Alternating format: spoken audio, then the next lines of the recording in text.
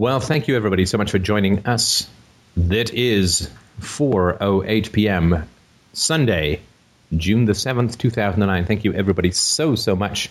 The dozens upon dozens of people who made their way up to the primeval wastes of Mississauga. It was wonderful to have you up here. It was a really, really enjoyable, well, I'd like to say barbecue, but there was no barbecue. I'd like to say Saturday afternoon, but it was 5 days. So thank you so much. We've got a couple of the conversations ready to roll. They've been posted Diamond Plus. I just did the one with Greg and Stress, which was the recent video on failure, the joy of failure, which if you haven't had a chance to check out, I would certainly check out just for the joys of seeing all my freckles in high definition. Really, that's about as beautiful a set of pointillism as you're ever going to find this side of hell itself. So, thank you, everybody, again for making the trek up. We look forward to hopefully doing something around Christmas, which will be excellent. Time to invent some of our own traditions, the shaving of each individual eyebrow, and, of course, the inevitable tooth rotations. So, just wanted to, for those who came up, if you were at the barbecue or the Extendo-Rama barbecue, that was the sandwich around the actual sandwiches. If you had any thoughts or comments or questions or responses to what happened or suggestions for future events, if you'd like to sort of kick it now, just speak up now in case, just so I can work to improve the user / listener / guest / adherent experience. Anybody? Bueller? All right, they're probably still sleeping it off, so we can pack that up later.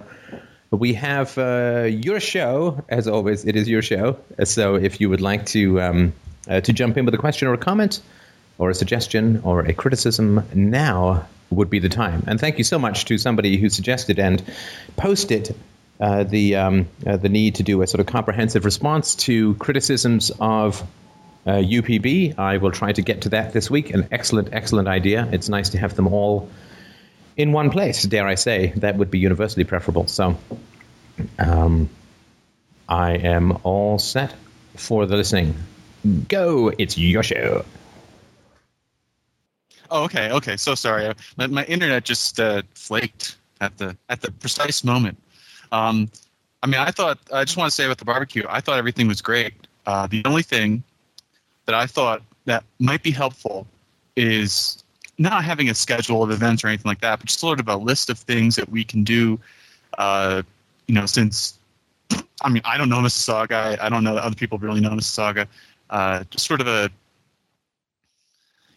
list of things, where they are, sort of, kind of how long minimum is it, just to sort of get an idea of like, okay, well, we have a couple hours, let's go do this, just with a group of people, smaller groups, sort of split off that way. That was really the only sort of feedback I had. and that's something that you have to do exclusively, of course. I would be happy to work with you on that. No, I think that's a great idea. It really is. Definitely noted, and we'll do that for sure. Christmas will be a little more organized because, it'd be nice to go skiing and stuff like that, which might require some reservations ahead of time. But, that's definitely the way to go.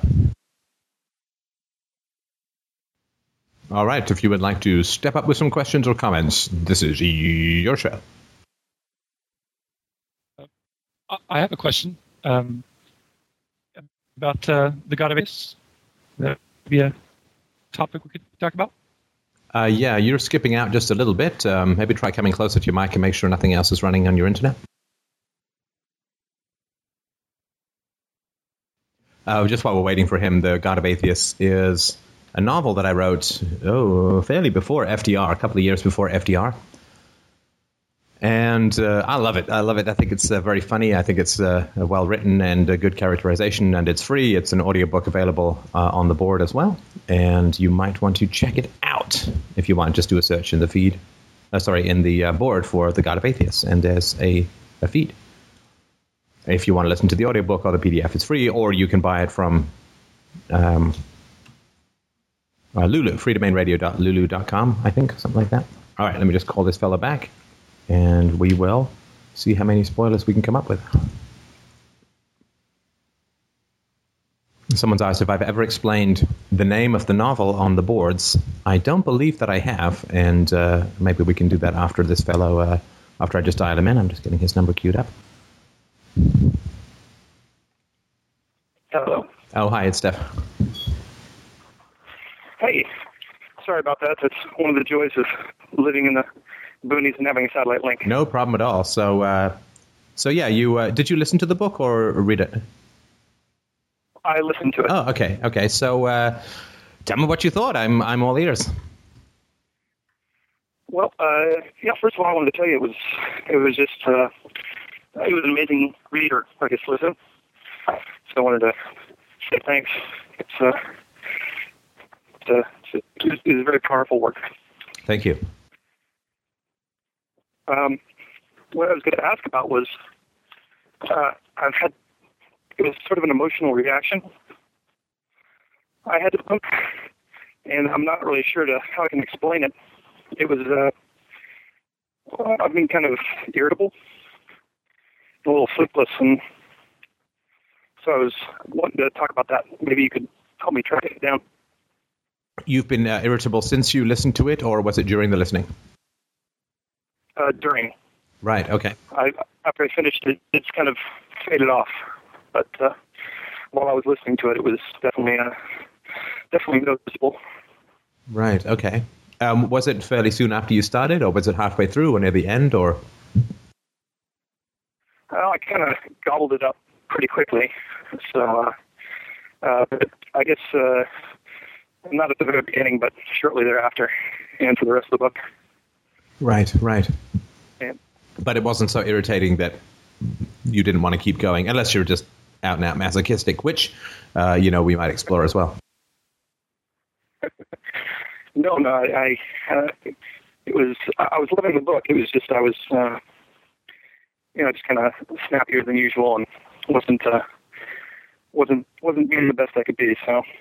Okay, well, I'll ask a couple of questions if you don't mind, and then we can see if it makes any sense. I sound like every bad English professor on the planet, but let me ask this question anyway. And this question is I'd like to open it to anybody else who's read or listened to the book.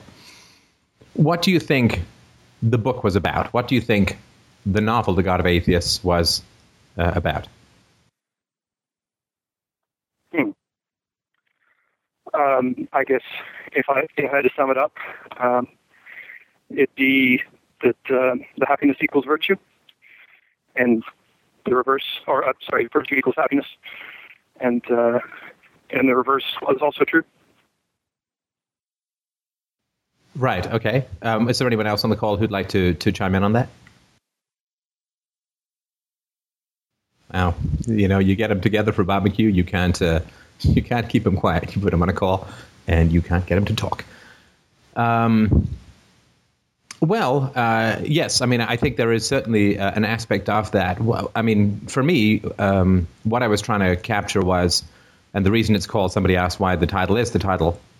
I wanted to, and I'm not going to give anything away for those who are midway reading it, but I wanted to capture that moment in time after religion, but before philosophy. And I wanted to show the birth of philosophy and the challenges that it brings to our personal relationships, particularly within the family, which is why the kid and the kids who are cross-examining their society have such difficulties. The reason the novel is called The God of Atheists is that atheism is a negative position, right? To be anti-God or to be against theism. And I wanted to capture that moment after religious ethics had fallen away, and there's nobody in the book who has any religious sentiment whatsoever. But before philosophy is widely accepted. Now, of course, when I was writing the book, I had no idea FDR was down the road unless I just knew it unconsciously. But I also wanted to show that in the absence of subjugation to religion and in the absence of subjugation to philosophy, the curse of humanity is vanity. That the God of Atheists is themselves. If all you are is an atheist, then, but not a philosopher, then the God that you worship is your own self. In other words, your false self. And vanity is one of the things that runs through the book pretty powerfully, right? and particularly on the part of the older people. So, I'm sorry, you wanted to say something? No, just that I definitely saw that it came through for me that way too. Right, and I agree with you that, I mean, it was a bit of a dutiful answer that, reason equals virtue equals happiness, but there's not a lot of happiness on the part of the people who are struggling to be good in this very sort of early stage of philosophy. It is a really tough and ugly process, and then the kids all go through that with their families. So it's not, I don't quite show the happiness aspect of it. I show the struggle, and I show the vacuum that values fall into in the sort of post-Nietzschean God is dead universe. But before UPB, rational philosophy, and all the stuff that I worked on later, I wanted to catch that moment, the top of the wave before it comes crashing down with reason and evidence. Because the 20th century, of course, was, the century of mad vanity and the substitution of human authority for God's authority, which was the secular dictatorships, such as Nazism and communism and fascism and so on. And again, that's a big coat to hang on a little hook called a novel, The God of Atheists. But that's really what I was sort of trying to get at in the book. And that relationship simply cannot be satisfying if there's no truth and honesty and vulnerability and openness. And that for every generation, there is a very challenging moment in ethics. Every generation that wants to improve rather than simply reproduce the past. There's a really challenging moment where you say, are my parents, is my society, are my elders, are my priests, are my politicians, are they good people? Not in what they say, because everybody knows how to talk virtue up a storm, not in what they say, but rather in what they do. And struggling to find the evidence for virtue in our elders can be a real challenge at times. If we stop listening to their words and you start looking at their deeds, which is the perceptiveness that the kids are trying to bring to bear on their family, that is a really huge challenge. So I would say if you feel some irritation, and we won't be putting that on the reviews for the book, will piss you off quite a bit, then it may be that you have some uneasiness about the ethics of those around you, or possibly even yourself, as far as honesty, vulnerability, and openness goes. Does that make any sense? Yeah, and that was kind of where I was wondering about. Of course, I felt a lot of kinship with Terry. In fact, I'm pretty sure you watched my old company's closed circuit TV cameras in order to write it. Right. I think sadly that stuff is all too similar everywhere you go. But I mean, even down to, it was very close. I mean, come from a very small town. My dad was ridiculously early for everything. I sat outside the salesman's office and heard that almost exact speeches that you gave in there. So you definitely tapped into that character. And so that was my first thought, that the parallels were so close there. But, will an ex job really bring up that sort of emotional vulnerability? I didn't know. I would say not. I would say that it's not just that. Yeah. And do you have any kids? Yes. 2 young boys. All right. And you have a good relationship with them? I think so. We're getting better. And if they were to, if they were to pursue the course, the kids weren't hugely realistic from that standpoint, more metaphor, the inner child stuff. But if they were to ask you the questions that Alice and Sarah and Stephen asked of their parents, how would you experience that? That is a good question. I know that I've been trying to get a lot of feedback, and that's been a great innovation. And so that does bring up a little nervousness in me, I suppose. Okay, and nervousness about what? In what way? Oh, just things about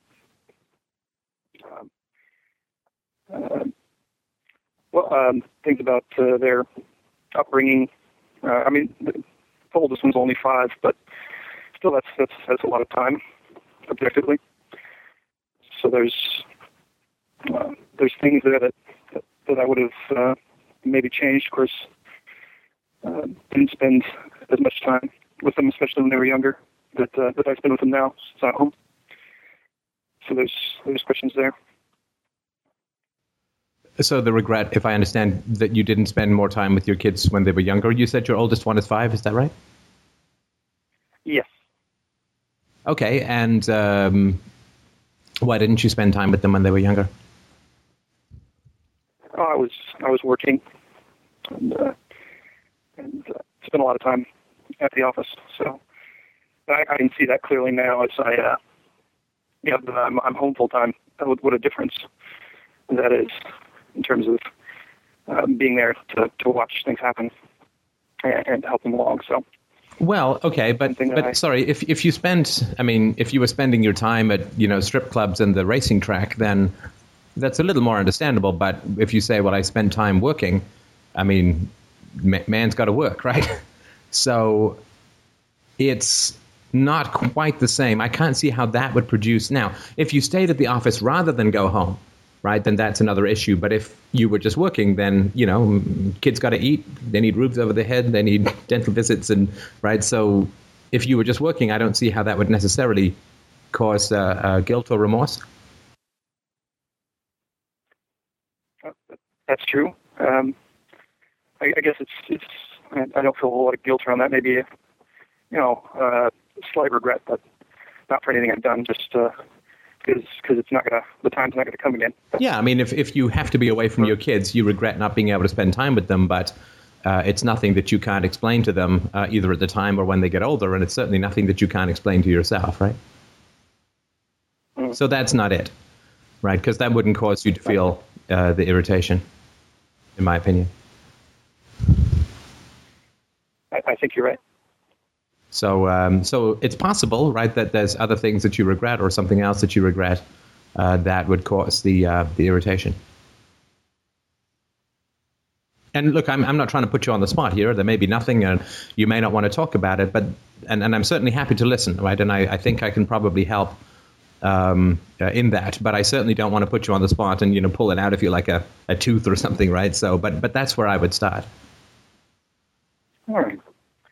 No, I think you're right. There's definitely fertile ground there with the generations in both directions.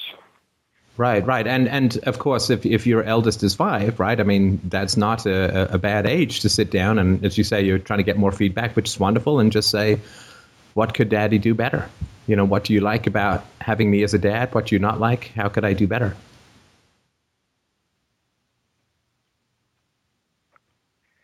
Yeah, that's something that I'd never considered before FDR. So I know it's weird, isn't it? It's weird that we would not think of. It's weird that we would not think of asking our kids that, right?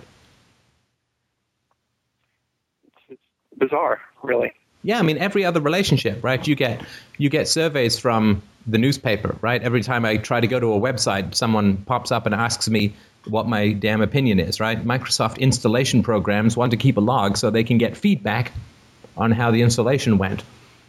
But when it comes to our personal relationships with our spouses to some degree, but particularly with our children, the idea of asking for feedback is it's almost incomprehensible, but surely that's where we would start, right? If it truly is one of the most important relationships, then it seems like that's the most important to make sure we're doing it the right way. Right, because the interesting thing is that when it comes to Microsoft or a pizza place or a website, we have options, right? And yet with children, that they don't have options, right? That they are our children, right? I mean, my daughter Isabella, she can't sit there and say, you know what, I'm going to do a 360 review. I'm 5.5 months old now, so let's sit down, check things off, and she's going to be like, well, I don't feel satisfied with the service I'm getting from you as parents, so I'm going to crawl off and get a job, right?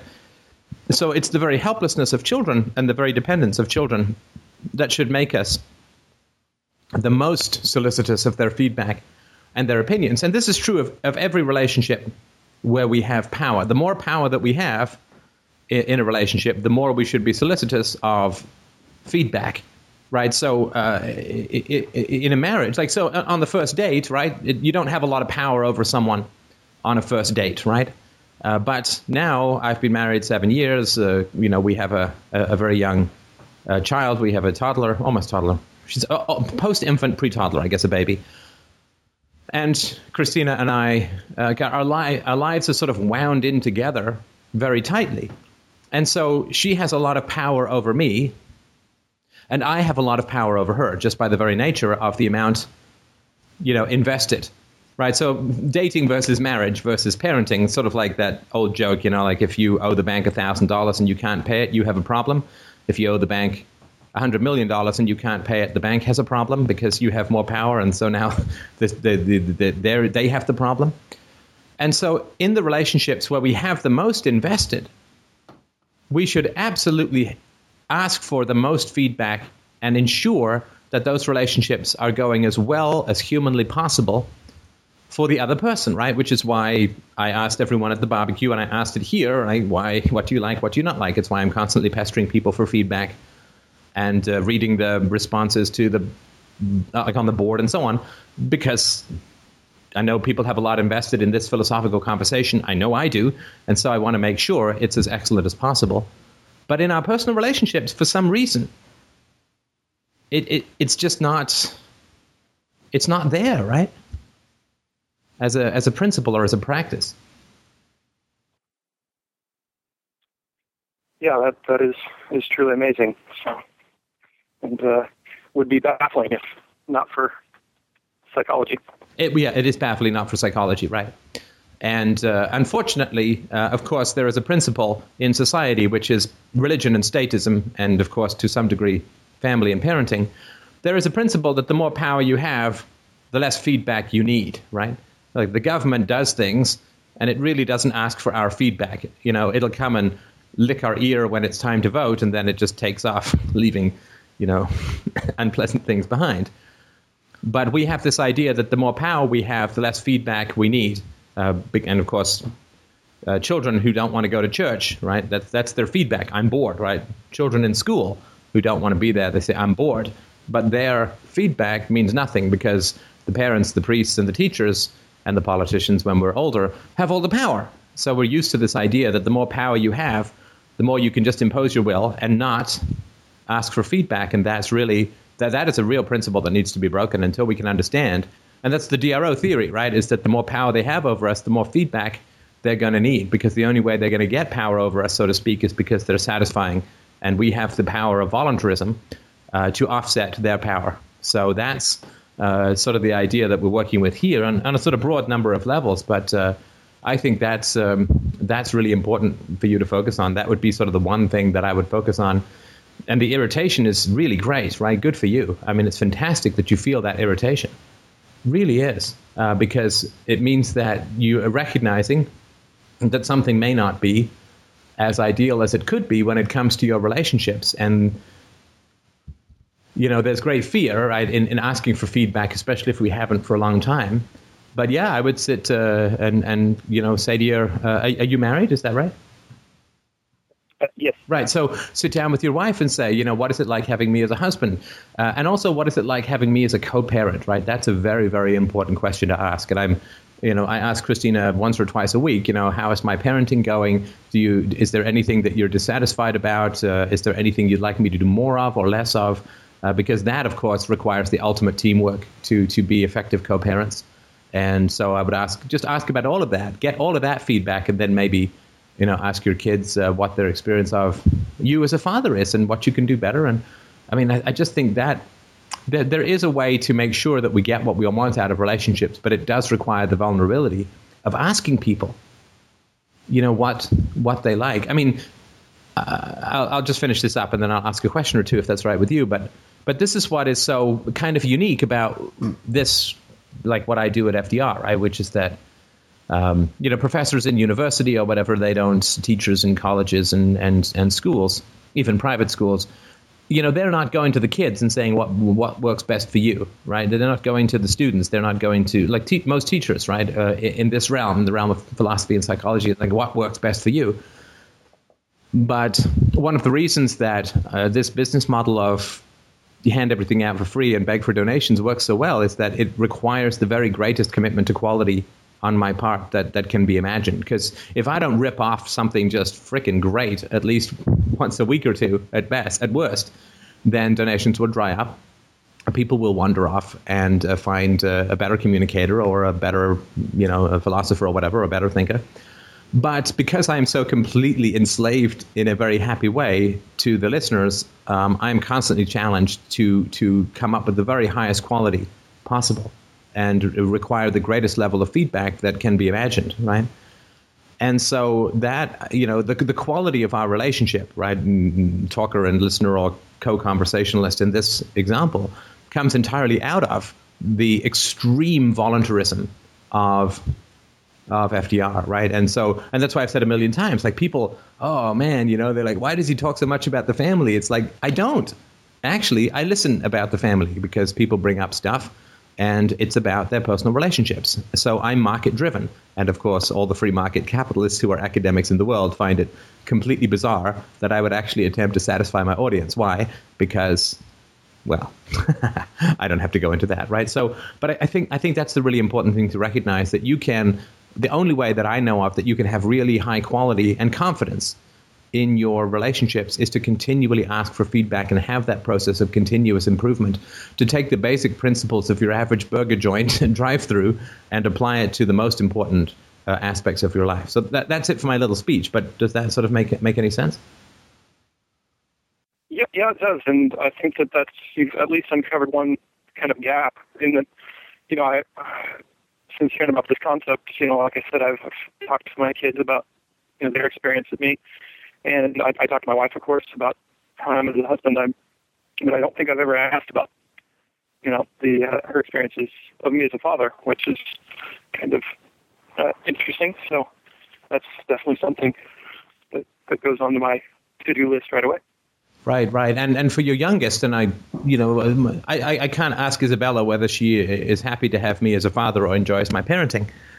But what I can do is see if she smiles and wriggles and dances in Mama's lap when I come into the room, right? I can see that basic binary of, is she happy and excited when I come into the room, right? So when I pick her up in the morning, is she nuzzly? Is she huggy? Is she? So she doesn't have language yet, but I can pretty easily figure out, probably even better than if she did have language, I can very easily figure out whether I am a net positive in her life. Now, that doesn't mean that everything I do she loves, right? So she picks up something that she shouldn't pick up, I will gently take it from her hands and put it down and sort of say to her in a soothing voice why, that she can't understand, but not, yank it or anything like that. And when I need to, put a sweater on her and she's fussing on the table, I can try and distract her. If she's got a hand in her mouth that I need to put through a sleeve, I can sort of slowly take it and talk to her and never pull and never yank and all that kind of stuff. So it's not like everything I do is perfectly makes her delighted, but the sum, right? We all have this calculator in our minds, right? Which is net positive or net negative, right? Net good, net bad in our relationships. And that's really important, right? Whether you get the feedback or not, the feedback is accumulating one way or another. And so that's something I check every single day with Isabella, sometimes more than once, right? So if I come into the room, I will engage her with eyesight. I'll give her a big smile. Is she happy to see me? Does she want to spend time with me? Does she reach for me to pick her up and play with her? And if so, then I know that I'm at least fulfilling the basic requirement that she wants to spend time with me and is happy to spend time with me. So I think that's the kind of stuff you can do with kids who are younger or to whom the question might not be easy to understand. But that would be my suggestion for your younger kid. Just keep working on that net positive, net negative. How are your actions accumulating in his unconscious, right? Everything that we do accumulates to everyone else. Right? Everything that we do accumulates to everyone else. Right? This is why I hammer people sometimes so hard in this conversation about credibility and positivity. Just ask yourself that question: am I a net positive to other people? Right? Are they better off from having interacted with me? That doesn't mean always, happy and dancing, but are they better off? Are they wiser? Are they smarter? Are they deeper? Are they richer? Do they have a greater appreciation of life and truth and virtue and curiosity and empathy and vulnerability and openness and warmth and affection and love? And are people simply, even if it's +1 out of a million, are they +1 or -1 after they interact with me? Because everything that we do accumulates, and in our personal relationships, to me, it's absolutely essential to make sure. Well, there's nothing more important than making sure that we accumulate positively in our personal relationships. Right, that's it. I promise. That's the end of the speech. Does that help at all? Oh, definitely. Yeah, thank you. And to tie back into the book, I mean, that's at the end when, I don't want to give away too much, but when the kids confront Terry about his role, that's kind of what they were saying is, hey, look at it was your net effect, your positive. Right. And towards the end, when Joanne is talking to Alder about Stephen, right, you can see there are these tiny little things in that scene. I was very proud of that scene, very pleased with that scene. I'm not going to give anything away. But there are very little things in that scene where you can see just a few final straws going on that camel's back that causes it to break. And it's the same thing earlier on when he's talking about his the idea, Gordon's idea, when Alder is talking about Gordon's idea to Stephen, and Stephen just listens and accumulates in that speech and notes one tiny little detail that reveals the whole story. But the way that we accumulate is really, really important. We're not like water flowing through a stream. We don't just vanish down to the sea. Everything that we do sticks, like burrs. There's a great metaphor. At least I was pleased with the metaphor where the wife of the software entrepreneur, I sort of say something like she had accumulated injustices in her marriage the way that an elk accumulates burrs, and burrs are those little things that stick to elk's fur when they walk through the bush. And at this point in their marriage, she was much more burr than elk, right? So she'd accumulated so many more injustices in the marriage that they completely dwarfed her natural personality.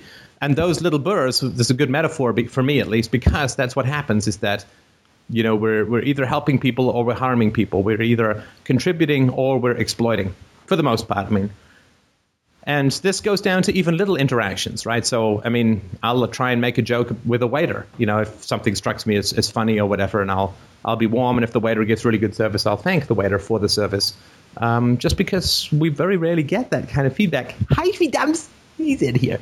We very rarely get that kind of feedback in life, and I think it's really, really important to try and get that feedback, to try and give that feedback to people, so that we come on the plus side of that ledger.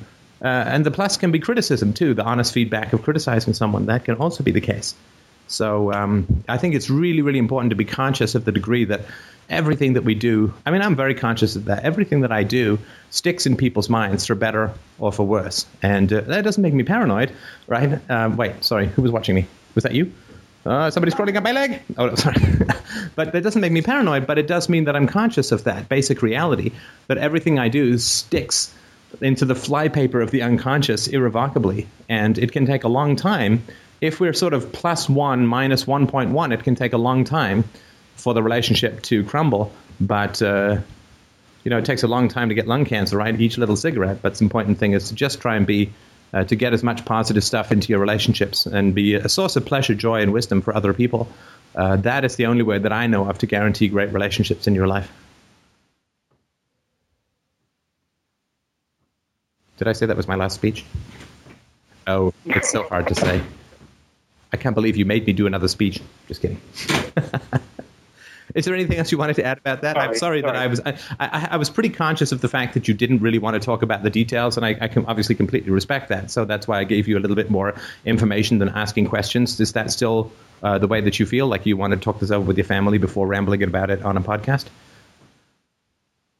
And maybe so. And yeah, it just because I'm, it'd be useful for me to work out some of those relationships and and see where it might be coming from. And who knows? It might be from the old job, but I think you're right that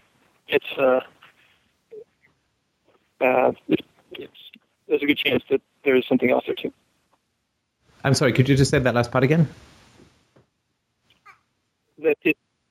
That it might be from the old job, but I think that you're right that there's a good chance that it might be from something more important. Right. And I mean, if you want to talk privately or anything or anything like that about that, just let me know, because it's a very, very important conversation to have. And if there's anything I can do to clarify, I would be very happy to. Well, thank you very much. All right. So that's good. It was nice to get some feedback. Just Christina came in. This fellow read The God of Atheists and found it annoying. Yeah. So. Yeah, he found it creepy how well I imitated a rich woman. But they just don't realize I'm your bitch, right? So it's tough for people to really understand that. Right. So I am a lady who lunches. Well, thank you very much. Like I said, the book was great. I'm going to have to get a paper version to. Yeah, well, I appreciate that. If you think it's annoying for you, just imagine how annoying it was for the people my agent submitted it to, who said, "This is wonderful. This is some of the best writing I've ever read. This is incredible. I'm never going to publish it." Because I think a lot of people got that level of irritation and got the whiff of voluntarism within the family, which, as we know, spooks people an enormous amount. And so you're not alone in feeling that irritation. In fact, if fewer people had felt that irritation, A, I would never have done FDR because I'd be a novelist, and B, we wouldn't need FDR because the concept wouldn't be so creepy to people or scary. All right. Well, thank you very much. I appreciate that. It was an excellent observation.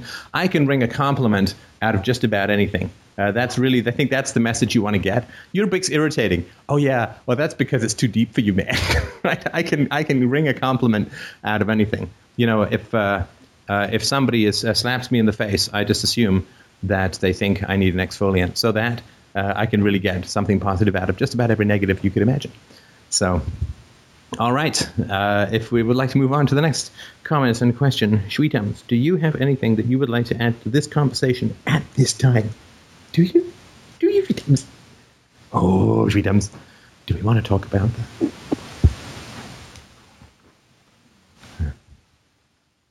Anybody? Please raspberry for us. No, she's pretty quiet. She's pretty quiet today.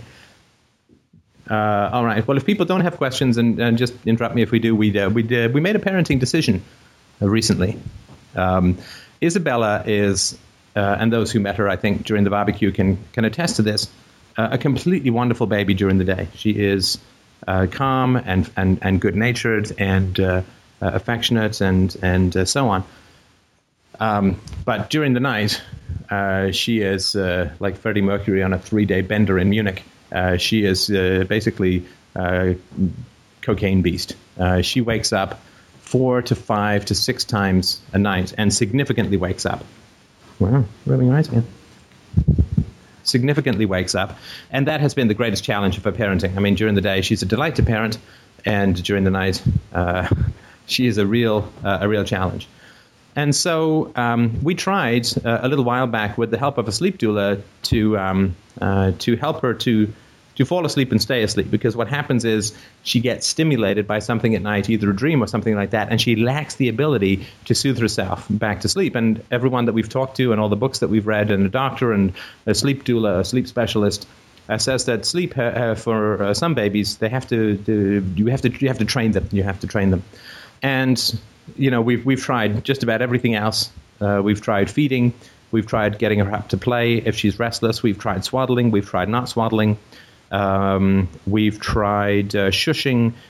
We've tried walking. We've tried rocking. We've tried singing. We've tried dancing. We've tried just about everything. White noise and so on. And unfortunately, it just wasn't getting any better. So now that she's almost 6 months old, we read up and steeled ourselves, and we did, I hate to say it because we really didn't want to do it, but we did. We did the cry it out.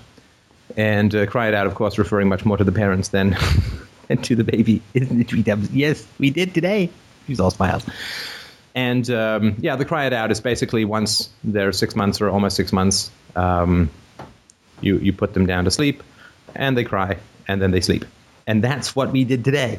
And we've tried it twice before without success. And today she did 45 minutes, 50 minutes, 50 minutes of crying, not continual and certainly not screaming. But, she was definitely not happy. Was she, Sweet Dubs? There was much woe. And then she fell asleep. Yeah, she did a Houdini breakout of a very tight swaddle. We use what is the patently known method of the baby burrito, which is you really sort of wrap them tightly. And we do that because when she's not swaddled, she'll sort of wake herself up with her arms moving and so on, right? The alien tentacles come and wake her up, don't they, Sweet Dubs? And, so then she fell asleep and slept for an hour and a half, woke up very happy with lots of smiles. And we did it again this afternoon.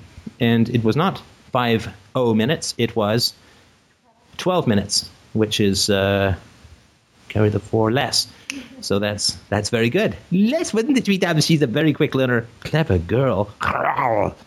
So, we are sad to have come to it, but after 6 months of wretched sleep, and again, the wretched sleep is almost all on Christina's side.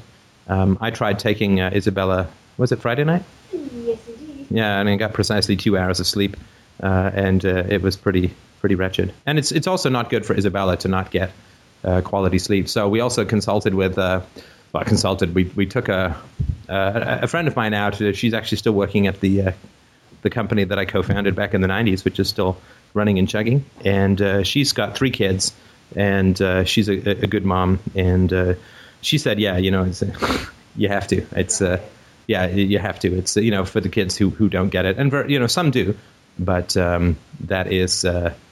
She really suggested it, and she sent us a follow-up email and so on. And so far, it has been. It's not at all. Seems to be problematic for her. She is as sunny and happy as ever, but and she ate an entire bowl of cereal today. Yeah. Really? You have a whole bowl. Wow. Well, you know what she needs that for? To store herself up all the tears. Wow, she ate an entire bowl of cereal. That's fantastic. Of course, we feed her nothing but Frosted Flakes and cocaine, so we can't figure out why there are any sleep issues. But so that's fantastic. An entire. And did she spit it up at all? Did you spit up, Sweet Dubs? No, because Daddy wasn't wearing something nice. So there's really no point. Anyway, I just wanted to mention that. So I hope at some point. Right now, I sleep in the spare room with old books and an ironing board. So basically, I'm a steamer trunk that your grandfather left behind. That's sort of where I'm at. And I hope, of course, to be able to slither back into the bedroom and resume my side of the bed, which seems to have recovered from me lying on it to the point where it's no longer U-shaped like an old horse. Yeah.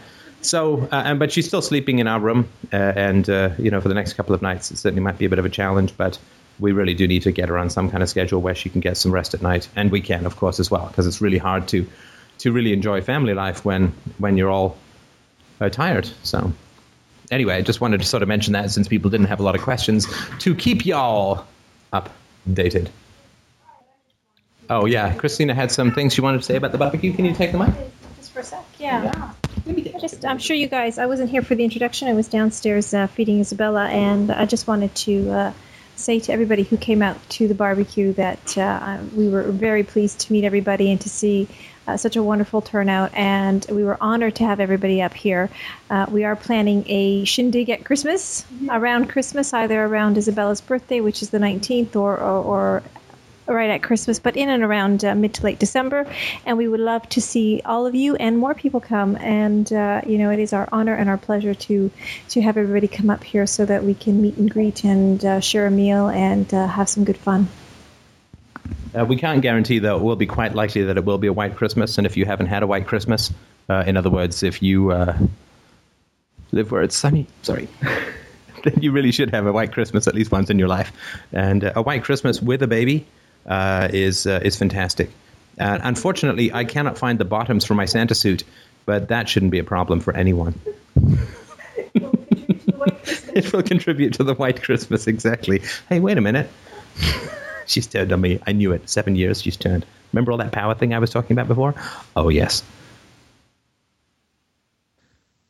Thank you so much to those who posted the photos from the barbecue. They were really cool to see. And thank you so much again to Richard for taking the videos and posting them as well. They were great. I haven't had a chance to look at all of them, but thank you. Someone asked how long how long until I gained certainty about my brother. It was a long time. Yeah, it was a long time. It was certainly after Christina and I were married. He was at our wedding, and it was far down the road, years and years after my mother, for sure. Sibling stuff is right, because with sibling there's the co-victimization of both having been children, if you're in that difficult environment, of having been in that difficult environment together. So there's a kind of natural yearning for affinity and the witnessing of crimes from somebody who was also a victim. So there's that aspect of it, and it's complicated. Hello? Hello. Hi. Thank you for taking my call. I was just begging for calls, so no, it's mine. Thank you for speaking up. Talk to me, people. Please call me. Call me. You know, it's like I felt like I was in that movie. You know, sometimes your listeners just aren't that into you. You know. Well, yeah. Well, I wanted to get your input or your perspective on. I'm about a year out of the DFU, and wow, I can't believe it's that far out. But it's just recently that I've been getting contacted by my brother, and I've been opening the letters up and thinking I can handle it, but I'm, discovering the real thing is why I'm opening them. And I think it's exactly that. It's the empathy that we feel for the victims that were in the situations with us. But I'm trying to kill empathy for him because he was an abuser as well. Sorry, you say he is an abuser as well? Is that what you said? Yeah. Okay, go on. I sometimes don't see it that way. I see it like of course he doesn't know better than to be an abuser because that's quite a conclusion, right? It is. I mean, I'm not 100% supportive of that. Just a note for people who are listening. The moment someone says, of course, usually the next statement is that which they have the most doubt about. Just wanted to mention that because I noticed that within myself as well.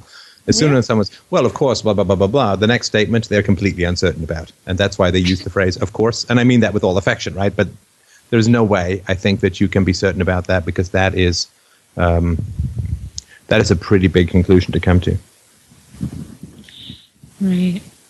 I think I say that because I looked at myself as an abuser of sorts for a while and a victim at the same time. I also had a sister who refused to speak with me for years. But I think that was more along the lines of an issue of brainwashing from other family members. Sorry, that's another conclusion, right? Well, we were children, and but brainwashing is a very, very strong phrase, right? Brainwashing technically means, isolation and torture and sleep deprivation and that kind of stuff, right? Yeah. And the strength of the word that you used relative to, other people have tried to convince her or whatever, indicates again that you're probably not very certain about her decision capacities or what decisions she made. Because otherwise you wouldn't need to use as strong a term, if that makes sense. Right. That term was not mine. I'm sorry, I just coughed. I'm sorry, could you just say that again? Right. That's not my term, anyway. A long time ago, you and I did a call, and you kept stopping me every time I went into quote-unquote story time. And they were all phrases that I had picked up from my parents. Right. I still have that, and I still have the image of my brother as a victim. And absolutely, because of course you were there when he was. Yeah. I always saw him as my surrogate child, and I mean that was an obligation put on me. But what I find interesting is a friend pointed out to me today that I perhaps looked at my brother like an object to project the empathy I wanted to feel for myself onto. Right. Yeah, no, that makes sense because, and also to a degree to your sister, right? Because if they're not responsible for the negative things they've done as an adult, then, of course, logically, you would have to hold yourself not responsible for the negative things that you've done as an adult. But that's not how you feel about yourself, right? Oh, right. Right, because I'm down with UPB, as you know, right? So if people come to me and say, well, my sister was brainwashed and my brother has no choice about his victimizing others, right? Then I'd say, okay, well, then you never self-criticize, right? You don't feel that you've ever done anything wrong because you give this carte blanche to other people, right? But that's not the case, right? Definitely not. Right. So the zeal to forgive others is a complicated phenomenon, and it might be really good to do a podcast on it, but it's certainly not something that is empirically or ethically or universally derived or valid. It's not a moral principle because the people who most apply it never apply it to themselves, right? And therefore, it's not universal. Right. Do you think, well, perhaps since I'm approaching absolute certainty with my own empathy, well, I think I've had it for a while, the empathy for myself as a child, the abused child. Do you think I may have some ambivalence about that, which then lets me latch onto others that I once saw as victims and not responsible for their abuses? Well, I mean, this is a fantastic question, and thank you so much for bringing it up. And obviously, there's nothing conclusive I can give you with regards to your family, but I can certainly talk about some of the philosophical principles that would be involved to clarify that. Would that be of help, do you think? Yeah, absolutely. Right, because before we can do the emotional work, we do need to get moral clarity on the situations, and then we can do the emotional work. The emotional work does not give people moral clarity, but moral clarity can hugely accelerate the emotional work. Oh, yeah. I think that's because I think that is exactly why years of therapy did nothing for me prior to moral clarity and philosophy. So. Right, because without the principles, the emotions go around in circles because there's too much ambivalence, and the principles are what get us out of the death spiral of ambivalence, right? You cut out there? Sorry, I was just saying that philosophy gets us out of the death spiral of ambivalence, right? Because you say, with regards to your brother, well, I remember him being a victim and I feel sympathy, but now I think of him being a victimizer and I feel angry. But then I remember him as a victim and I feel sympathy. But then you just go round and round, right? Mm-hmm. Absolutely. Yeah. Right, and we all do, and that's psychology without philosophy is not something that breaks us out of stuff because it remains subjective, right? So we have our emotional experience, and our emotional experience is, as you say, there's love and affection, and there's hatred and fear, right? I mean, if we've seen someone go from victim to abuser, there is sympathy, and there is sympathy for what they suffered, but not sympathy for what they inflict. And we can't find a way out of that maze using psychology alone because all of those feelings are part of the ecosystem and very strong, and which is valid and which is not, right? Which reflects the truth or not I found is impossible to unravel without philosophy, right? Right. It's interesting that you say that as well because I think you're right on target lately. And I find in moments when I am thinking about my brother in a sentimental way or in a longing, kind of a yearning to speak with him again, that's when I'm feeling a lack of philosophy. Like I've put a mask of my old self on temporarily. Like my philosopher is gone in time. Right. No, that makes sense. That makes sense. Well, and the other, there's been a couple of questions about the relationship between philosophy and psychology. Of course, it's a huge topic, so I'll just touch on it briefly here, and then we'll go on. I haven't forgotten about your sibling. We'll go on with that. Oh, but the problem with psychology alone is that. Sorry, one sec. Sorry, just ordering a drink. The problem with psychology alone is that using psychology alone, it is very hard for us to differentiate our true feelings from other people's needs. Right? So you feel sympathy for your brother, of course, because you knew him as a child and knew what he suffered. And if he has become a bad guy, and I use the term very loosely here, but just for the sake of brevity, if he's become an abuser as an adult, then he is going to really be invested in you continuing to see him as a victim without choice, right?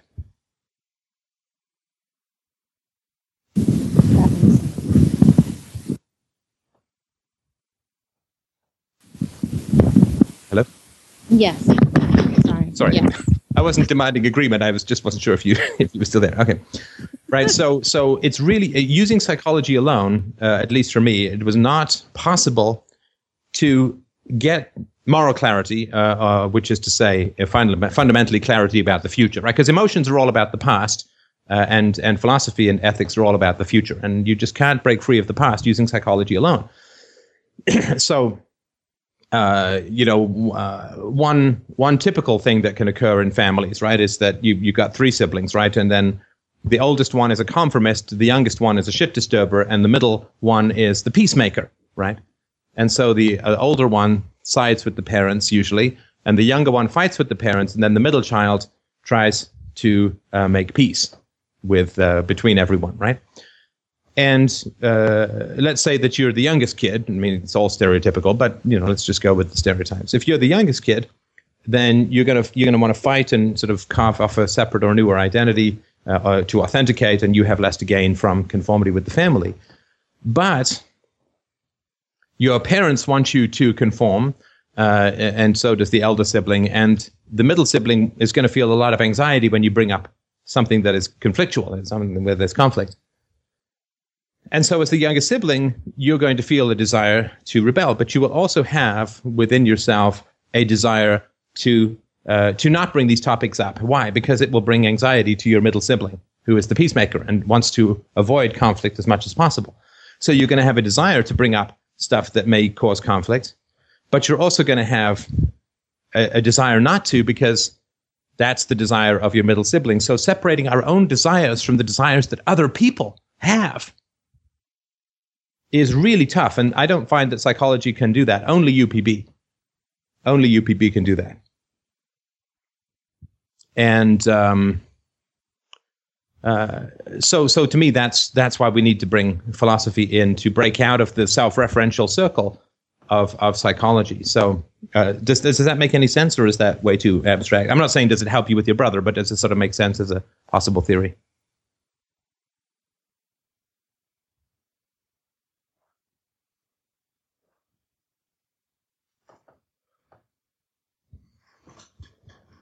Hello?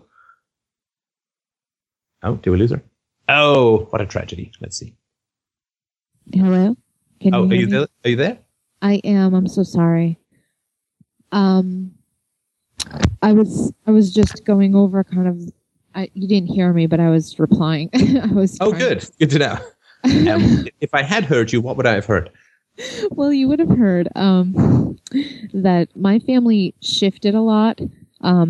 There were new family members coming and going due to marriages. So I played youngest, middle, and oldest at different times. And my sister did the same, and my brother did the same. And I just find it really interesting, and I could definitely apply that those characteristics to all phases of my childhood and to those of my siblings. So I think that's really a powerful characteristics of each child's, in their rank.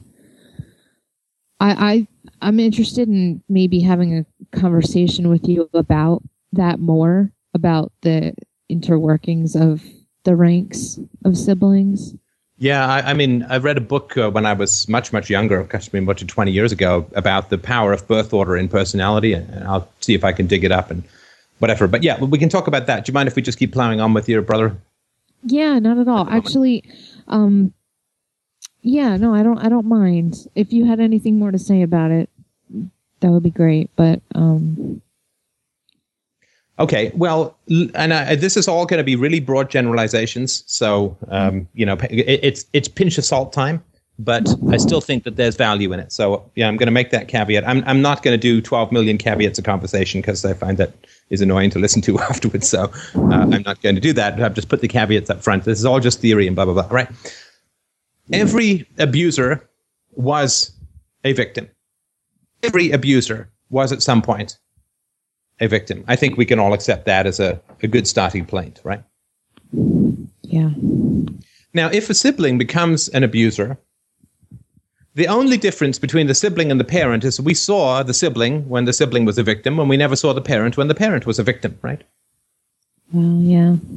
There's no difference other than, and it's a significant difference, right? But the only reason we're able to gain clarity with our parents before we gain clarity with our siblings is that we never saw our parents as victims, but we saw our siblings as victims, right? Right. But that's the only difference. Now, if our parents are morally responsible, and again, I'm just talking about bad parents here, but if our parents are morally responsible for victimizing, then our siblings as adults are equally morally responsible for victimizing. The fact that we saw them as victims is fundamentally irrelevant. It's emotionally relevant, but philosophically irrelevant, because we know for sure that the same damn thing happened with our parents, and yet we find it easier to come to moral clarity regarding parents than siblings, right? Yeah. Yeah. It feels like a mystical kind of empathy, for a parent, it's like, oh, I assume the worst happened to this parent. I mean, especially for my parent, who she invoked empathy on all sorts of levels, crazy levels, with her children. But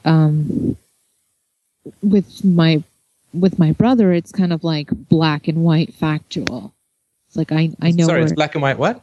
It's almost like the facts. Like I know them as facts. No, sorry, no what as facts? His experiences. Yes, you were there, and you experienced right. You guys were in the same trench, being shelled with the same artillery, right? Yeah, and I mean, I think since I'm older, I feel responsible for not protecting him, but I also feel like I could be his empathetic witness. His. I mean, those are just, I believe that's irrational at this point. But, no, but it's a huge need. It's a huge desire. Right. It's a huge desire. I mean, again, sorry, I shouldn't say. It's been a huge desire for me, right? I mean, I, for many years, had these visions, vivid, tangible visions of pressing my forehead against my brother's forehead, and we would remember the past, and we would weep. Right? About what we endured. Because we were in the same trenches. We were being hit with the same shells. And we clung together sometimes back then.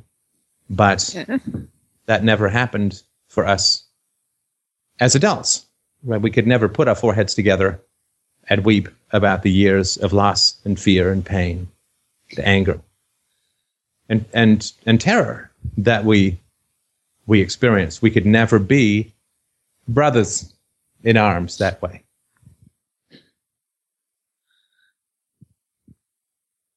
But my need for that was huge, right? Because the society is built, it seems, fundamentally on rejecting the reality of child abuse.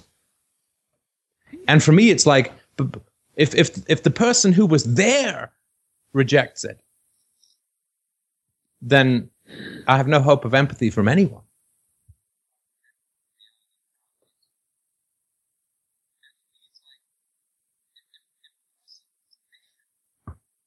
Does that ring true for you at all? Yes.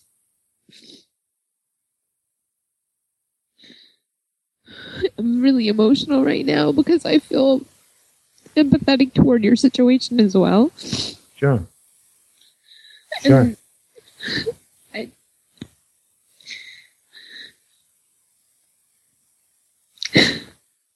Right now, I see him like...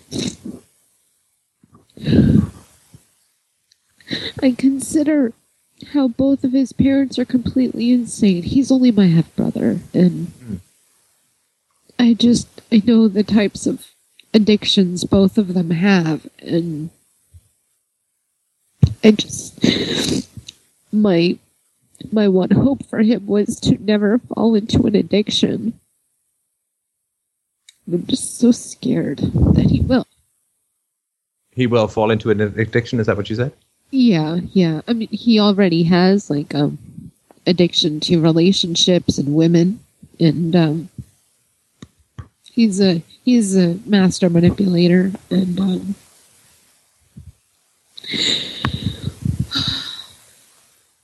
it's so very hopeless to change people, I know, but I just don't know how long this is going to last, these feelings. And I wish they would go away.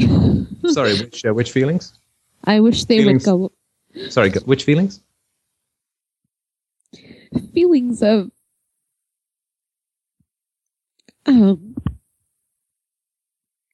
worry and anxiety of him not succeeding, and of him living in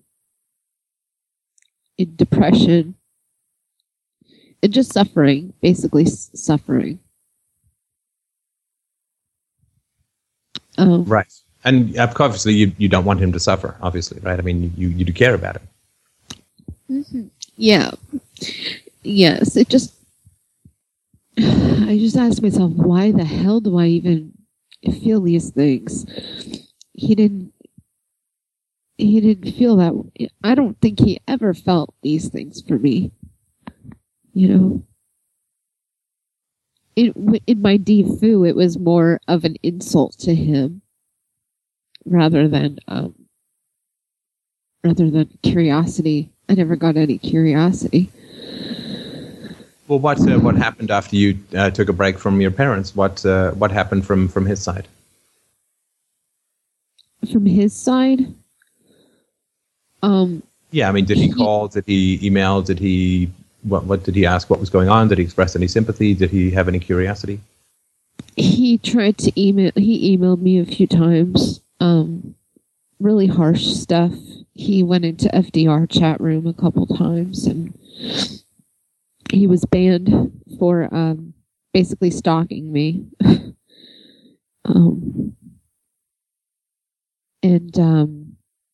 He was just very offensive. He had a very offensive attitude. He even bashed FDR. He posted... I replied to an email of his, and it was just questions like, why haven't you asked how I am or anything like that? I don't see any curiosity that you have any value in my well-being. And I asked him if he ever did, and then he posted that on MySpace, and it was just so offensive, and I decided not to talk to him again.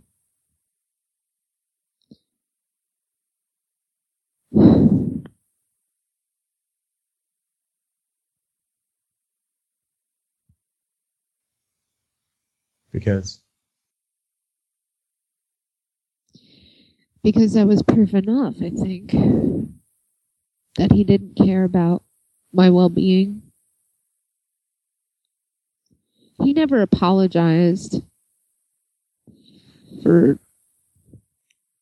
I mean, he did a lot of really mean things, and mean-spirited things before I left, and now he sent me a letter saying, I don't care that you don't talk to me anymore. I'm just going to keep telling you what my life is like. So he's sending me updates on his life, and I'm just, that's really confusing to me. Why I'm not just blocking him, it's, Okay, well, whenever we're indecisive about things, then it's usually because we have a best case scenario or an ideal outcome that we're holding out for, right? And if that's not conscious, then you're going to stay stuck, right? So my ideal outcome, as I mentioned with my brother earlier, right? So we have an ideal outcome that we're holding out for, right? Like we only stay at the bus stop because we think a bus is coming, right? Yeah. Right. If someone comes along and says the bus stopped running here years ago, then we'll stop waiting at the bus stop because the best case scenario called "we'll get on a bus" isn't coming, right? Right. So there's a bus down the road that you think is coming or might be coming that's keeping you at this bus stop, right? So what is the best case scenario? What would be ideal for you with regards to your brother? What would be the best thing that could possibly happen? Best thing that could possibly happen is he opens up all the books that you sent him last year, reads them, starts asking himself why he wasn't more empathetic to himself and to me. Basically adopting truth. And then changing his life and getting rid of our disgusting parents.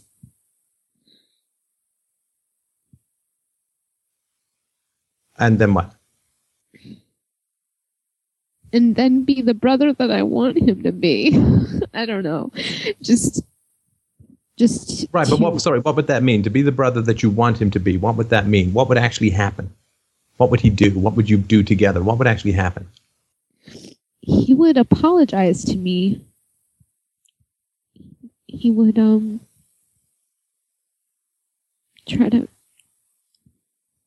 he would talk to me about our history. He would talk to me about our childhood. He would want to understand more about the things I did. And apologize for not believing me when I told him that his father was an abuser.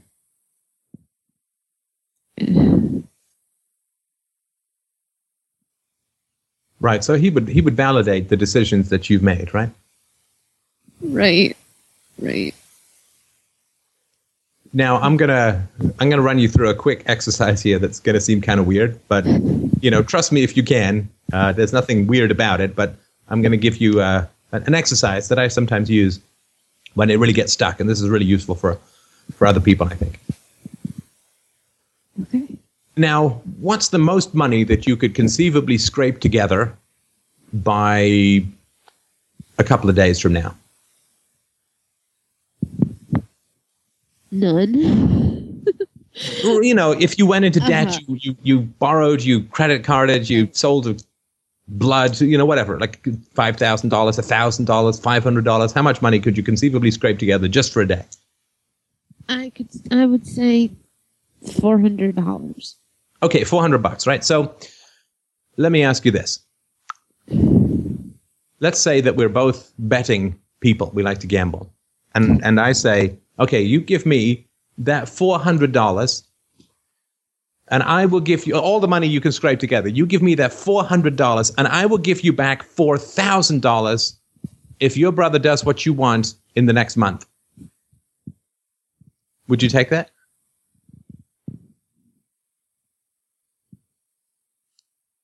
No. All right. Okay. I will give you $4,000 back. Just give me this $400. Go into debt, whatever. Right.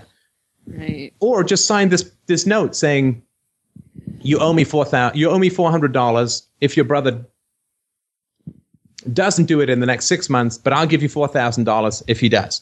Would you take that?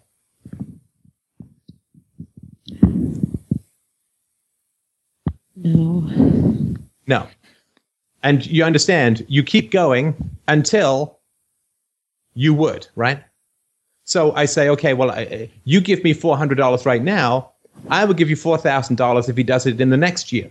I will give you $5,000 or $10,000 if he does it in the next year. What ratio, what risk and reward would make it worthwhile for you where you think you might get the money? Oh, man. Then it feels unpredictable. Well, it is unpredictable. That's why it's called gambling, right? But Right. How much would I have to offer you over what time period for you to give me $400 right now? I wouldn't be able to give that up. And it's interesting because $400 is a lot of money for somebody who defood. Oh, I know. I hear you. It is a lot of money. It is a lot of money, right? But Yeah. if you could get it back in a month, $4,000, you'd find a way to make it happen, right? Right. I mean, I would, in order to do that, I would have to send podcasts to him. I would have to talk to him a lot. Oh, to take this deal, you could do anything you wanted, but he would have to come around and he would have to apologize to you and he would have to stop doing the bad things that he's doing and he would have to accept the past and he would have to get into therapy. He would have to do all the stuff that you're doing to heal your soul for you to get the money back. And you can do anything you want. You can drive over there, you can move in with him, whatever you want. But he would have to do it for you to get the money. And you couldn't bribe him. Mm-hmm. Yeah. Well, that changes everything. So how much money, like what would it take for you to give up the $400? Would it have to be $40,000 in a year? Like I'll give you $40,000 if your brother turns around in a year, you just give me $400 now. Would you take that deal? Maybe 2 years ago I would, but not now. Okay, no. But you wouldn't. Your gut says not to take the deal right now, right? Yeah, because I got kind of sick when you said that. I bet you did. And this is why I say everybody knows everything. You know already what the odds are, right? Right. So $400 versus $40,000 is what, 1/10 of 1%? I don't know. So you wouldn't even go with a 99.9% of getting 1,000 times the money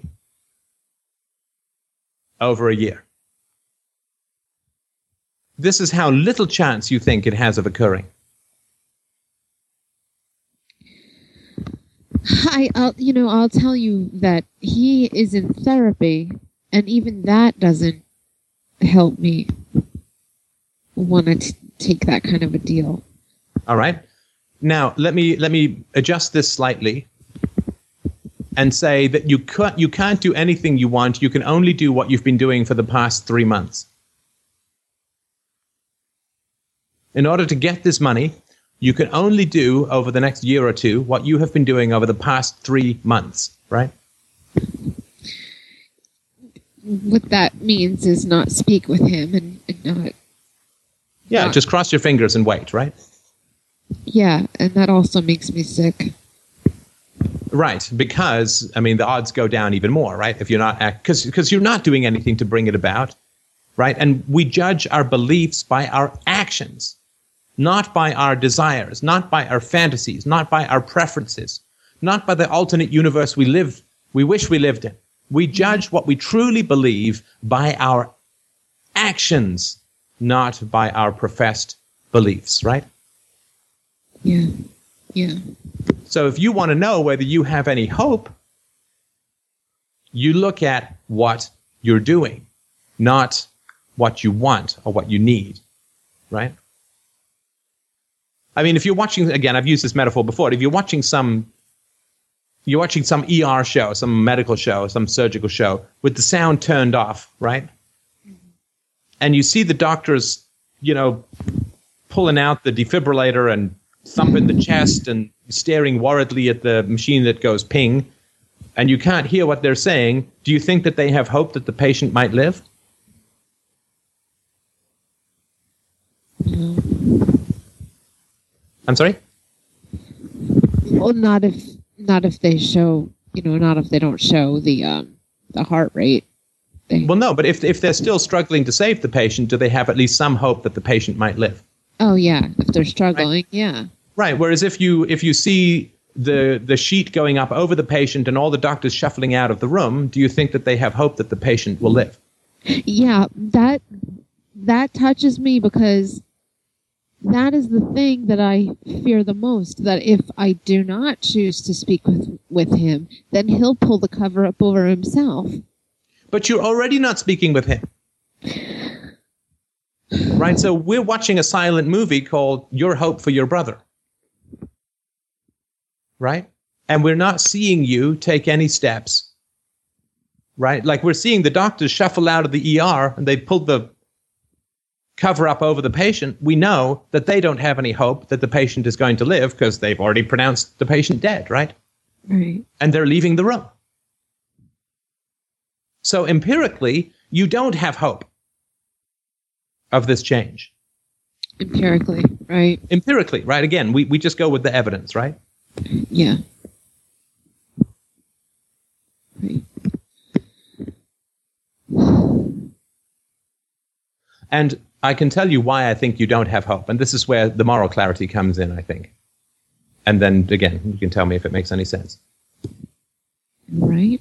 Do you think that there's a better resource, and let's just say a better free resource out there for, self-knowledge, truth, and virtue than this philosophy conversation, this podcast?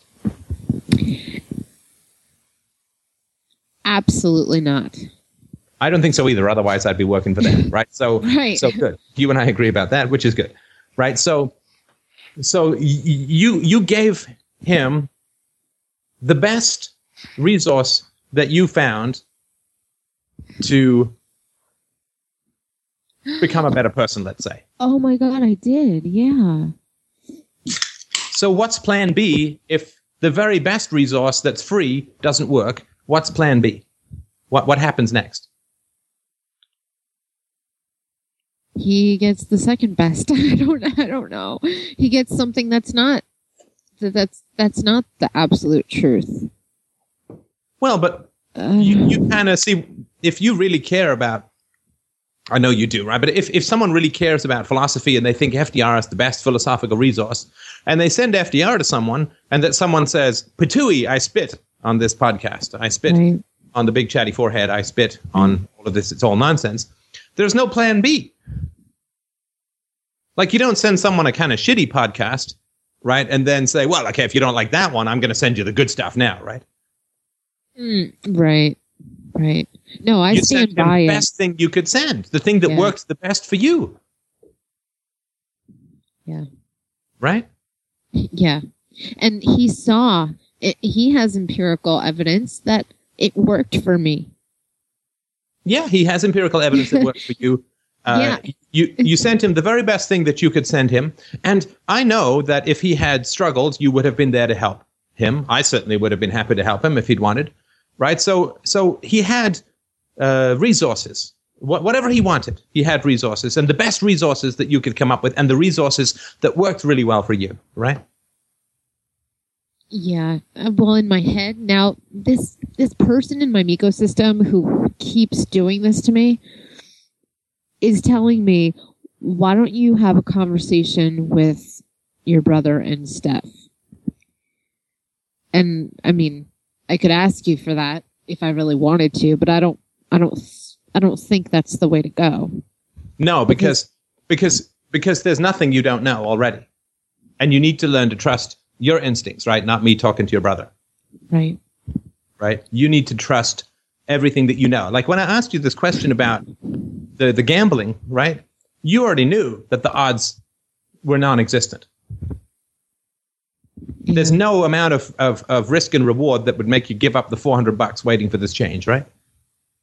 Right. I felt sick before I. Yeah, by $400, right? Right. So you already know that there's no possibility of change. Right.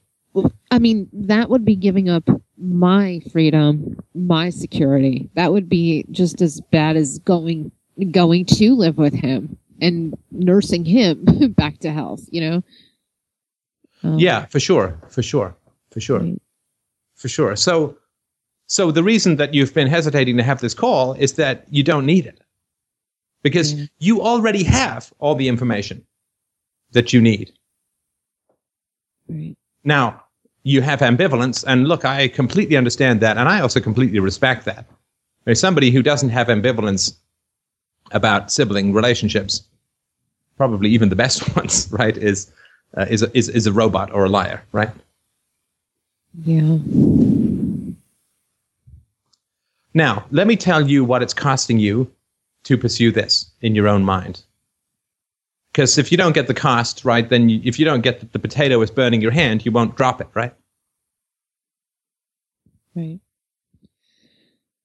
And you mean just mentally thinking about him, or versus? Oh no, it's more than that. It's more than that. It's more than just mental. Okay. Look, if he's not responsible, you're not responsible, right? Right. If he's got nothing to be ashamed of, you have nothing to be proud of. Right? If he's got nothing to be ashamed of, then I have nothing to be proud of? That's right. Because you said at the very beginning, he's not responsible for who he's become, right? Right. If he's not responsible for who he's become, then you're not responsible for who you've become. So there was no reason for me to make my move to... I see what you mean. Then it's determinism, right? How so? Well, if he's got no choice, you have no choice. You're a human being, right? He's a human being.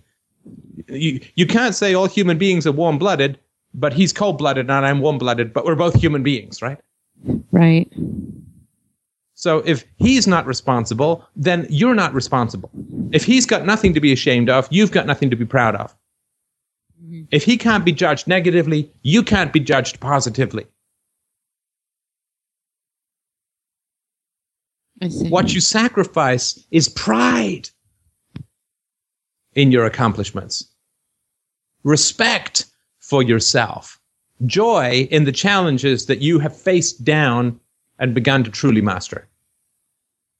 Oh, man. Yeah. Yeah. And I never had it before this. And I'm not gonna...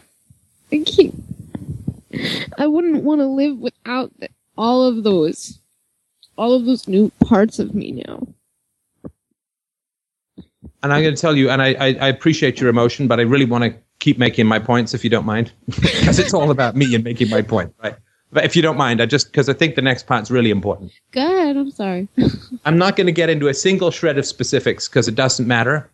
Right. But you and I know, or at least up until somewhat recently, I don't know if it's still going on, that you were still inviting bad men into your life, right?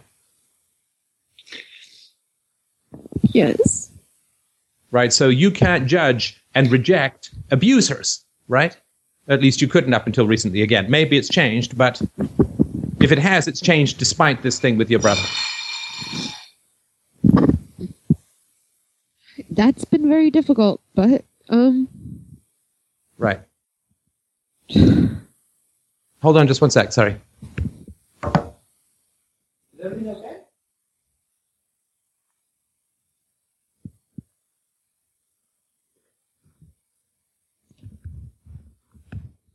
Right, so here's the other price that you pay. Is that if you can't judge and reject an abuser who is a sibling, then how can you judge and reject other abusers? UPB happens whether we like it or not, right? Yeah, you're right. If you can't be proud in the amazing successes and progress that you've made, and it's staggeringly fantastic what you've done, in my opinion. If you can't be proud of that, and if you can't feel that you're better than abusers because you've made the choice to work hard and made the sacrifice of immediate gratification for a better, happier, and more rational life. If you still have a soft spot for the bad guys, guess who'll keep showing up in your life? Because they can smell that stuff like blood in the water for a shark, right? Does this person have a soft spot for bad guys?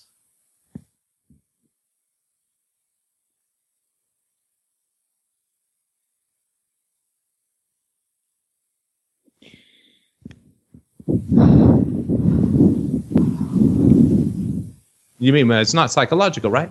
You tried to get tried to get that job, and there was that creepy guy, right? And then there was another creepy guy to do with the theater, right? And there was probably others. Yes. Are they all coming in through the hole that's still open with your brother's shape, right? Yes. I'm sorry. I'm trying not to be. Don't apologize. The feelings are good, in my opinion. Right, because you're still reaching through this hole that's in the shape of your brother, trying to grab someone, and they all come pouring in, right, like flood. And that's what it costs you. It costs you romantically, it costs you sexually, it costs you financially, it costs you professionally. It's a huge cost, and it's not just psychological. For a lack of moral clarity and a lack of pride because we forgive bad people. He is responsible. Yes. And you are responsible. Yes. He has stuff to be ashamed of, and you have stuff to be proud of. Yes. And this hole in your heart where the evil people come in, it's time to close it, right? Yes. Right, your father, your husband, your brother, lovers, co-workers, bosses. They all come in, right? Like Katrina, right? Yeah. Right? And don't keep throwing yourself underwater like this, right? The moral clarity comes from pride in the choices that you've made and the virtues that you have worked very hard and successfully to achieve. Right. And not to throw yourself back into the general soup of others who've done bad things and say, well, but they were victims. Well, you were a victim. And you changed, right? And if you can change, they can change. And if they don't change, shame on them. And you have changed, pride on you. Thank you. But you've got to climb out of the swamp here, the swamp of waiting for bad people to become the golden gods of virtue. Right? You understand this is not your desire. They want you to stay down there. They want you to stay in the swamp. Because if you stay in the swamp, hey, it doesn't look like a swamp because there's a good woman here. But if you leave, they suddenly notice that it's a swamp, that it's an underworld, that it's a layer of hell, right? Right. So they want you to stay. I'm saying leave, climb, get to a better place. Get to the place that you've worked for. Get to the place that you deserved. You worked very hard to earn a paycheck called virtue. Cash it in. And stop giving the money away to people who blow it. Wow. Holy shit. Oh, I mean, yeah. I like the first one better. That was good. At some point, we just have to make a decision to leave the land of our beginning behind. Yeah. Absolutely. At some point, we have to, right? And this is a big fucking boat anchor keeping you there, right? Yeah, Snip. it is.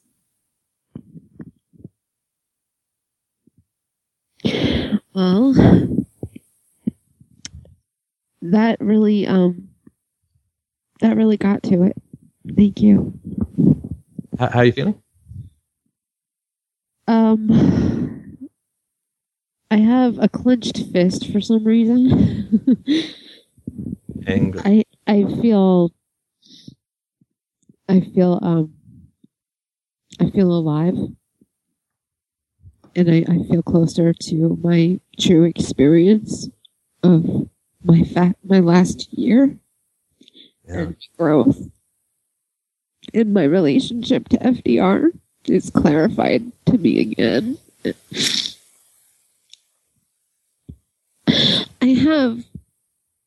I just have certainty. And I think I didn't give myself enough credit for the pain I'd gone through. Sorry, could you just say that bit again?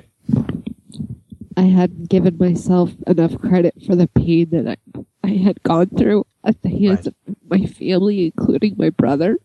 And I need that in order to protect myself. You do. And you've got to get used to protecting yourself. Well, you might become a wife and a mother someday. Yeah. Right? You can't have these people around your children, right? Right. So you've got to get ready to protect the future brood, right? Right. Right. Everyone's, child-proof your home, right? Yes, child-proof your home. Yes. Put plastic into the electrical sockets, tie up the cables, tie off the bookcases, and put fences on the top of the stairs. Absolutely. Child-proof your home. And that's exactly what I'm talking about, right? Yeah. Child-proof your soul. Right. I take from that podcast where you say, would you speak to a child that way when you're talking about how you speak to yourself, like your inner monologues? And I would never want to put a child close to some of the people I've let close to me. Right, but you are. But I won't anymore because... Right. No, I hugely appreciate that. But it's important to recognize that that's what you are doing. Psychologically, you're throwing your inner child into a locked basement with your brother and saying, work it out if you can, right? Mm-hmm.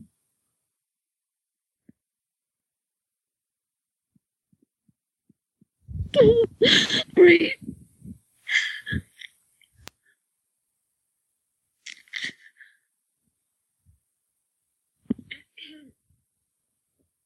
I mean, there's not one person who came to the barbecue who I wouldn't feel comfortable babysitting Isabella, right? Because if there wasn't someone I felt safe coming into my house with my baby, they wouldn't come into my house. Right. There was a lot of people. Yeah, and it was great. So there are a lot of good people out there. A lot of good people. Not so many that we don't still have to be a beacon of fireworks of virtue, right? I don't know, it's not July the 4th, but up here it was like May, I don't know, May the 24th. There were all these fireworks, and we were showing Isabella the fireworks from our upstairs window, and we didn't know exactly where they were. These fireworks, they were going off in people's backyards, you know. You could tell roughly where they were and how far they were. But it was dark, and you could see these fireworks randomly going off from the occasional house within the neighborhood. And during the day, if someone had said to me, which houses have fireworks, I'd have no way of knowing, right? But at night, I could see all of these beautiful lights firing into the sky, right? That's what we have to be. That's what we have to be. Proud, virtuous, compassionate, strong, secure, protecting our inner childs. We have to be those people so that the fireworks of who we are visible from space, let alone another neighborhood, right? Because there aren't so many good people that we don't need to shoot up flares so they can find us. Right. Because everything that we do invites good or bad people into our life. right? And the bad people who are in her head, who we're ambivalent about, are just big holes in the wall where anybody can come through, and usually not good people, right? So yeah, there are virtuous people in the world, but they're rare enough that we have to be very good ourselves and very confident ourselves in virtue in order for them to find us. Yeah.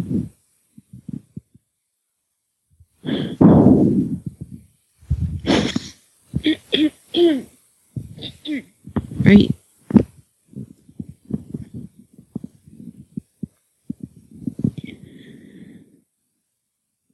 I'm glad I called in. And here's the last little bit that I'll give you.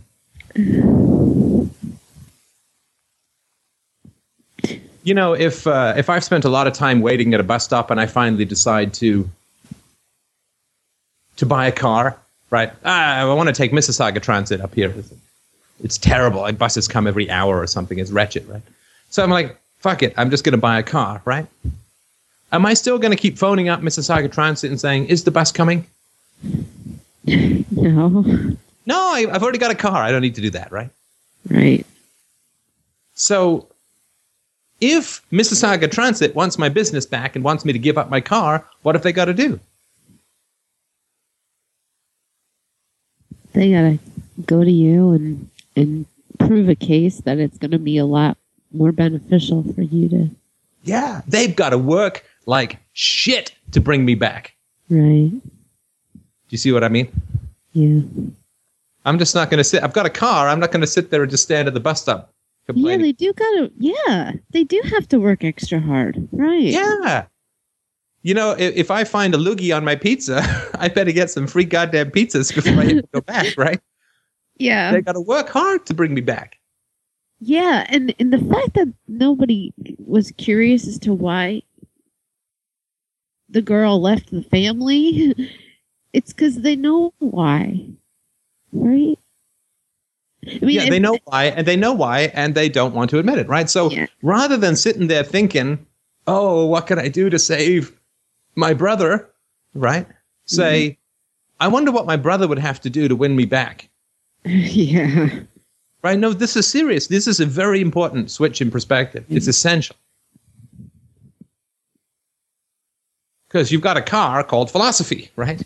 You don't need to take the bus. You don't need to sit there and wait for a bus, cross your fingers and hope, right? Especially when there's 3 skeletons and 12 million cobwebs on the bus stop, right? And the seat. Right? So rather than say, oh, my brother, how can I help him? And just like, you know what? I'm pissed off. He treated me badly. Yeah. He'll have to work like a Turk to get me back, right? I don't know if Turks work hard, but kind of. It rhymed, I guess. Right? How are they going to win me back? I mean, my whole family, right? I mean, I'm a phone call away, right? And they don't want to win me back. And that's all I need to know. Thank God I didn't waste my life hanging around people who won't lift a goddamn finger to stop me from walking out the door. How pathetic would that have been? Oh, yeah. How sad would that have been? That's not a relationship. I'd be a stalker. Yeah.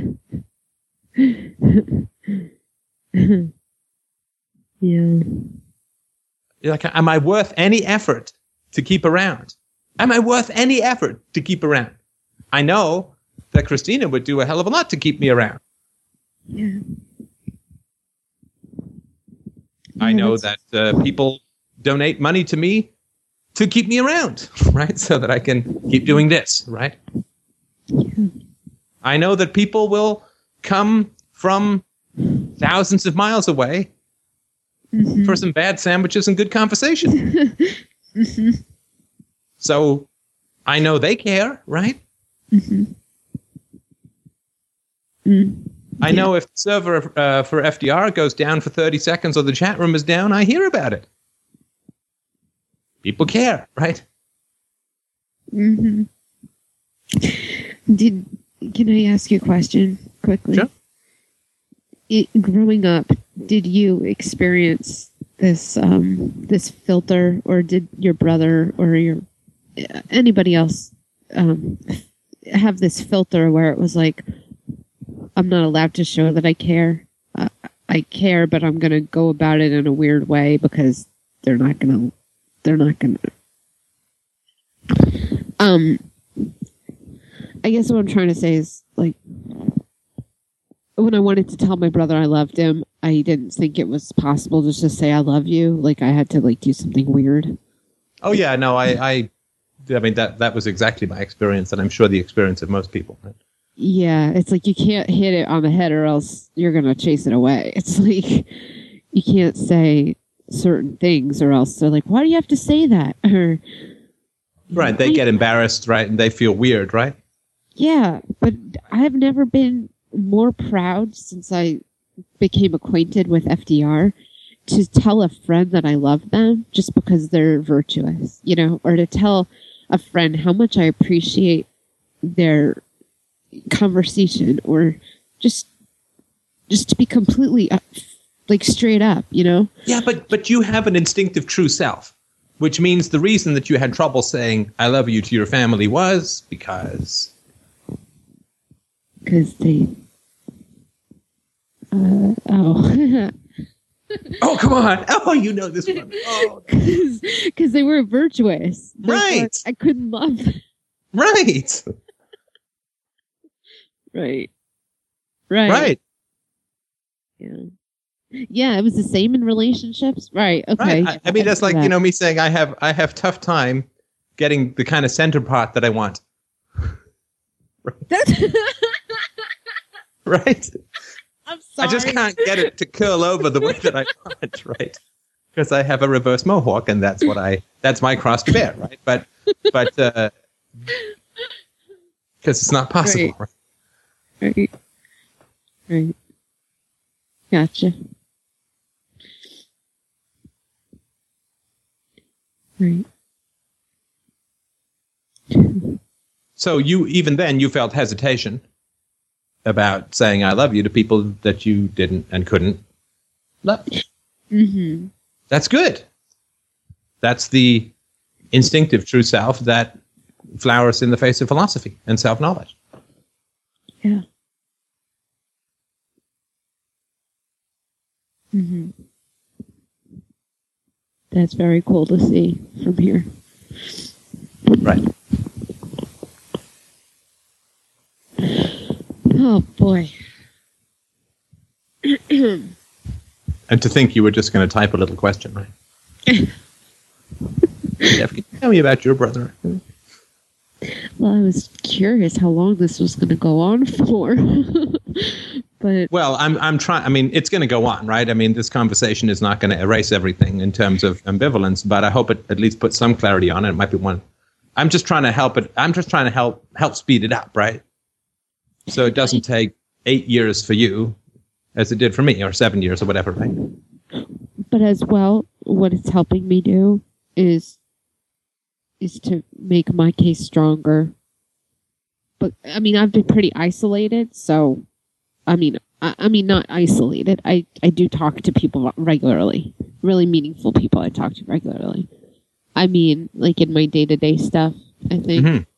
And I just started working again full time, and I've kind of been worn out, and it's like trying to challenge myself all the time. Not very empathetic, you know, in a physical working sense. Right. You know, like yeah, and it is a weird perspective, right? To go from who will accept me to who will I accept, right? It is a weird perspective for those of us who grew up as needy and lonely and dependent and wanting children, right? Where all we did was we focused on what other people needed and what we could get as scraps off that table, right? Mm-hmm. Yeah. Mm-hmm. Yeah. Right? Beggars can't be choosers. Beggars can't be choosers, and so many of us grew up beggars, right? Yeah, don't look a gift horse in the mouth and all that stupid crap. Right. And so it's a weird perspective to say, rather than who will accept me, to go from asking that question to who will I accept? Man, that I saw that in my latest interview process, in my last one, the one that I got. You should have. I wish you were there, man. You should have seen me in that interview. Oh, what happened? It was awesome. He was the interview guy. My new boss. He was asking me, so why should we hire you? And I was like, well, because I'm I'm responsible. I take things seriously. I'm accountable. Like all these great things I never was able to say about myself before FDR. Right. And now you see there's one more question to ask. Right. Because he says, why should I hire you? Right. Why should the other question is, why should I accept a job offer from you? Oh, right. Yeah. Why should I work for you? What's the benefit to me? Right. I mean, other than the obvious, right?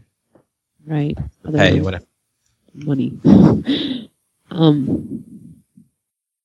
But I have to say he did open up that avenue for me to ask those kinds of questions, and I did. Although it wasn't my initiation, but I was able to tell them what I expected to be paid, and I shot a little high, and they even went higher because of my interview. Right. That's the investment in philosophy paying off in a very real sense, right? Right. Thank you so much for that. Oh, listen, I mean, I appreciate that, and I fully accept your thanks, but you have just been a huge inspiration for a lot of people in this conversation. I know that, and where you came from to where you are is fantastic. Thank you. I remember back at the beginning where you couldn't type because your husband was irritated. Yeah. Yeah. It seems like 12 planets away, right? It does. I didn't think I was even going to be able to support myself. Right. And I'm doing it. Right. Right. And all I'm trying to offer you here is the additional gift of more self-protection, because I know that's still something that's a struggle. And it's a struggle for me, right? It's not like I did such a great job with self-protection with the media, right? So it's a struggle, right? So I'm just trying to, maybe half a step ahead in this area, trying to offer a few bits of wisdom, because that's, I think, where your challenge is, right? Because that's where your refu still keeps arising. Yeah. That's something that I'm going to bring into therapy tomorrow. That's good, because there's a connection with sexuality with these refus, and then my brother's involved in it somehow, and to figure out, I think there's a root there that has sure. I mean, there is a parallel, right? There's a parallel in sexuality where instead of saying who do I want, it's like who wants me, right? Right, and then they want me, and then it's like how can I make it? How can I be more appealing? How can I be appealing all the time? How can I never stop being appealing? Right, and it goes back to how can people want me without exploiting me? Right.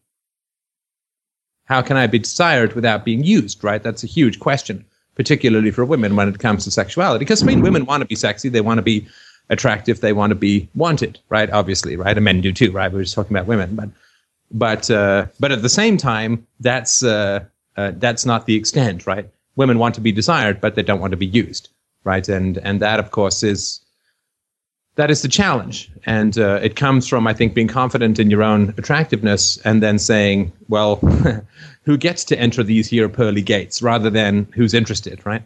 Right. Yeah. Yeah. Are you strong enough to be my man, right? Right. Right. Are you good enough to be my man? Are you good enough for me too? Right. Because I mean, sex for women, a million times more so for men, is an incredibly physically vulnerable experience, right? And that level of protection, I think, is something that women, I mean, particularly attractive women like yourself, really need, right? To have that kind of security in sexuality without feeling like, you're spending your whole life either acquiescing to or pushing back the trolls who come in through these holes in the wall, right? Yeah. Yeah, definitely. And I only the only female image, I had was this very cheap kind of philandering mother. Never knowing exactly why these men were coming into the home. I mean, and never really understanding what she saw in them or what they saw in her. So, right, and so your real mother was exposing you to bad men as a child, and your inner mother is doing it to you now as an adult, right? And I'm just saying, have that clarity. The real Defu comes when we leave not just the physical, but the psychological family behind, right? Exactly, those ghosts that you talk about. The ghosts. That's right. That's right. Yeah. Is there anything else that you want? I mean, we've covered some ground, right? As we usually do, you and I, when we have these talks. But is there anything else that you wanted to mention just now? Are you feeling okay? I'm feeling great. Yeah. That's it. I just want to say thank you. Oh, you're welcome anytime. I mean, you are a complete hero with this stuff, and knowing in particular where you came from, it's hugely great what you're doing. And this is, again, as I've said before, and I'll say again, this is how we save the world, right? It's decision by decision, it's clarity by clarity, and you are to be hugely commended for the work that you're doing, and you should be enormously proud. And I can't give that pride to you without giving the condemnation to your brother, and I think you should accept that as well. Yeah, so do I. Yes, most definitely. Thank you. Right. Well, thank you, everyone, so much. I'm not going to try and follow up with another question, but thank you so much for a fantastic call. Thank you for coming up with a great question. Sibling stuff is very powerful and well worth working out with a therapist. So I hope you have a great therapy session tomorrow. I hope you all had a wonderful week. Thank you, everybody, again so much for coming up this last weekend, and we hope to see most, if not all of you, if not more of you, at Christmas. All the best. Steph is with the out.